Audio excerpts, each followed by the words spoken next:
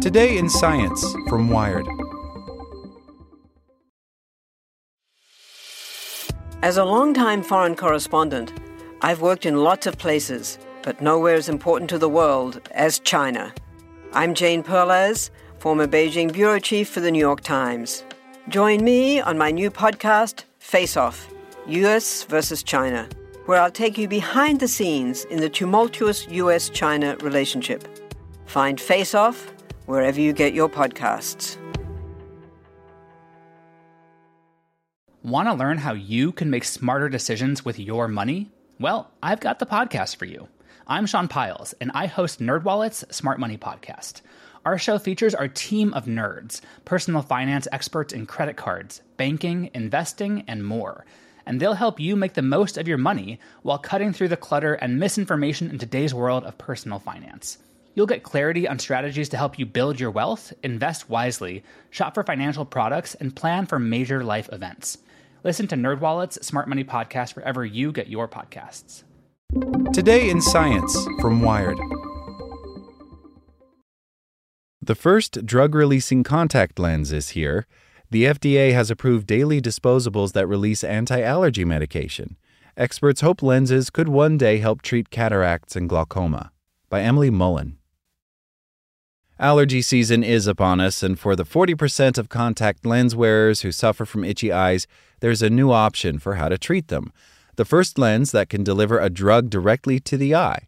Made by Johnson & Johnson, they contain the antihistamine ketotifen and were approved by the U.S. Food and Drug Administration earlier this month. This may be just the start of using the contact lens as a platform for dosing medication. The once futuristic concept of drug delivery contact lenses is now a reality, says Melissa Barnett, a principal optometrist at the UC Davis Eye Center who wasn't involved in the development of Johnson & Johnson's lenses. Forthcoming drug delivery contact lenses will have multiple therapeutic applications for various ocular diseases to improve overall health and quality of life. For decades, scientists have been attempting to put drugs into contact lenses to treat all sorts of conditions, such as cataracts and glaucoma, both of which are leading global causes of blindness. Eye drops are frequently used as treatments, but doctors say many patients forget to use them, a problem with what they refer to as compliance. And drops aren't the best way to get medicine to the eye. About 95% of the active substance is lost due to tear drainage or drips down the cheek before it has a chance to be absorbed. Some retinal diseases, such as diabetic retinopathy and wet age-related macular degeneration, are treated with injections. Those aren't ideal for patients who are squeamish about needles, and they can cause bleeding and infection.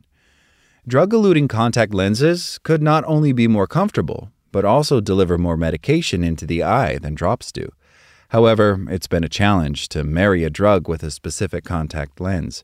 Soft contacts are made of flexible, water-absorbing plastic called hydrogel that allows oxygen to pass through. But their properties vary from brand to brand. The architecture of the lens may also need to be slightly different depending on whether it is made to release antihistamines, antibiotics, anti-inflammatory medications, or other types of drugs. There needs to be a compatibility between the drug and the contact lens, says Brian Paul, Director of Clinical Science at Johnson & Johnson Vision. Some lenses don't retain certain drugs well and release them too quickly. On the other hand, he says if the drug and the lens are too compatible, they can bind together in a way that once it's put on the eye, the drug doesn't release. Controlling the duration of release has presented a conundrum. Early attempts at therapeutic contacts involved simply soaking commercially available lenses in drug solutions, but this approach tended to result in the medication being released all at once instead of slowly over time. This wasn't very practical since it might relieve symptoms for only a few hours. Contacts that release a drug gradually throughout the time the lens is worn would provide a longer therapeutic benefit.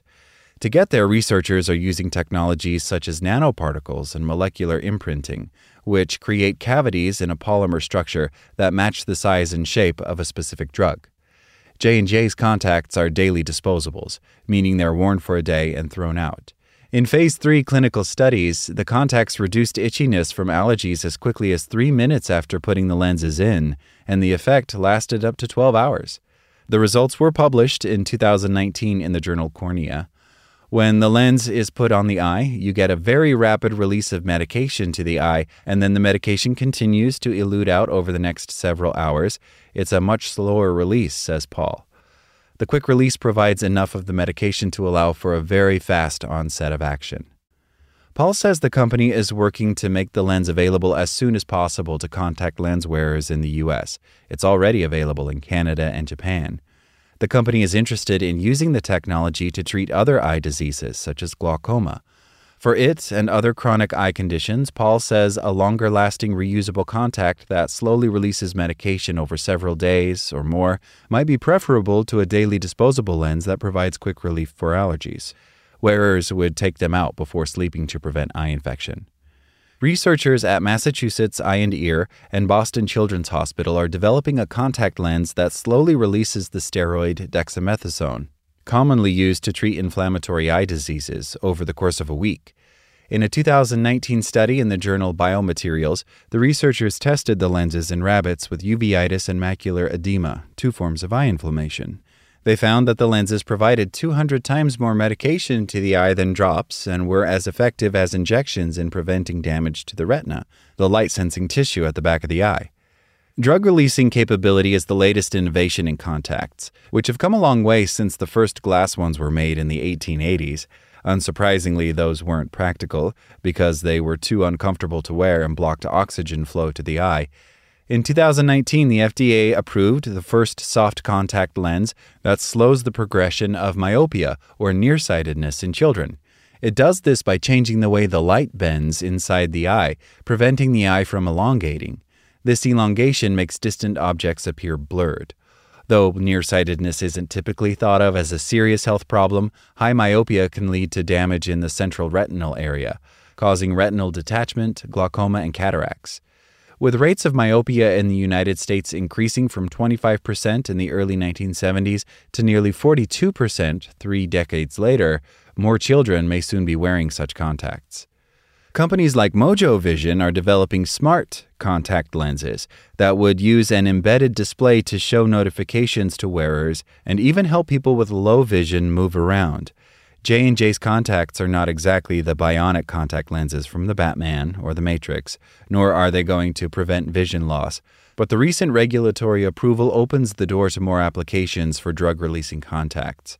I'd be more excited if this was going to help prevent loss of vision from glaucoma and macular degeneration and other age-related diseases that people go blind from. But it's a step in the right direction, says Natasha Herz, clinical spokesperson for the American Academy of Ophthalmology and the chief of ophthalmology at Adventist Healthcare in Rockville, Maryland. Still, contact lenses may not be the perfect solution for every patient with an eye disease. Many people have trouble putting contacts in, and as they age, it gets harder to do so.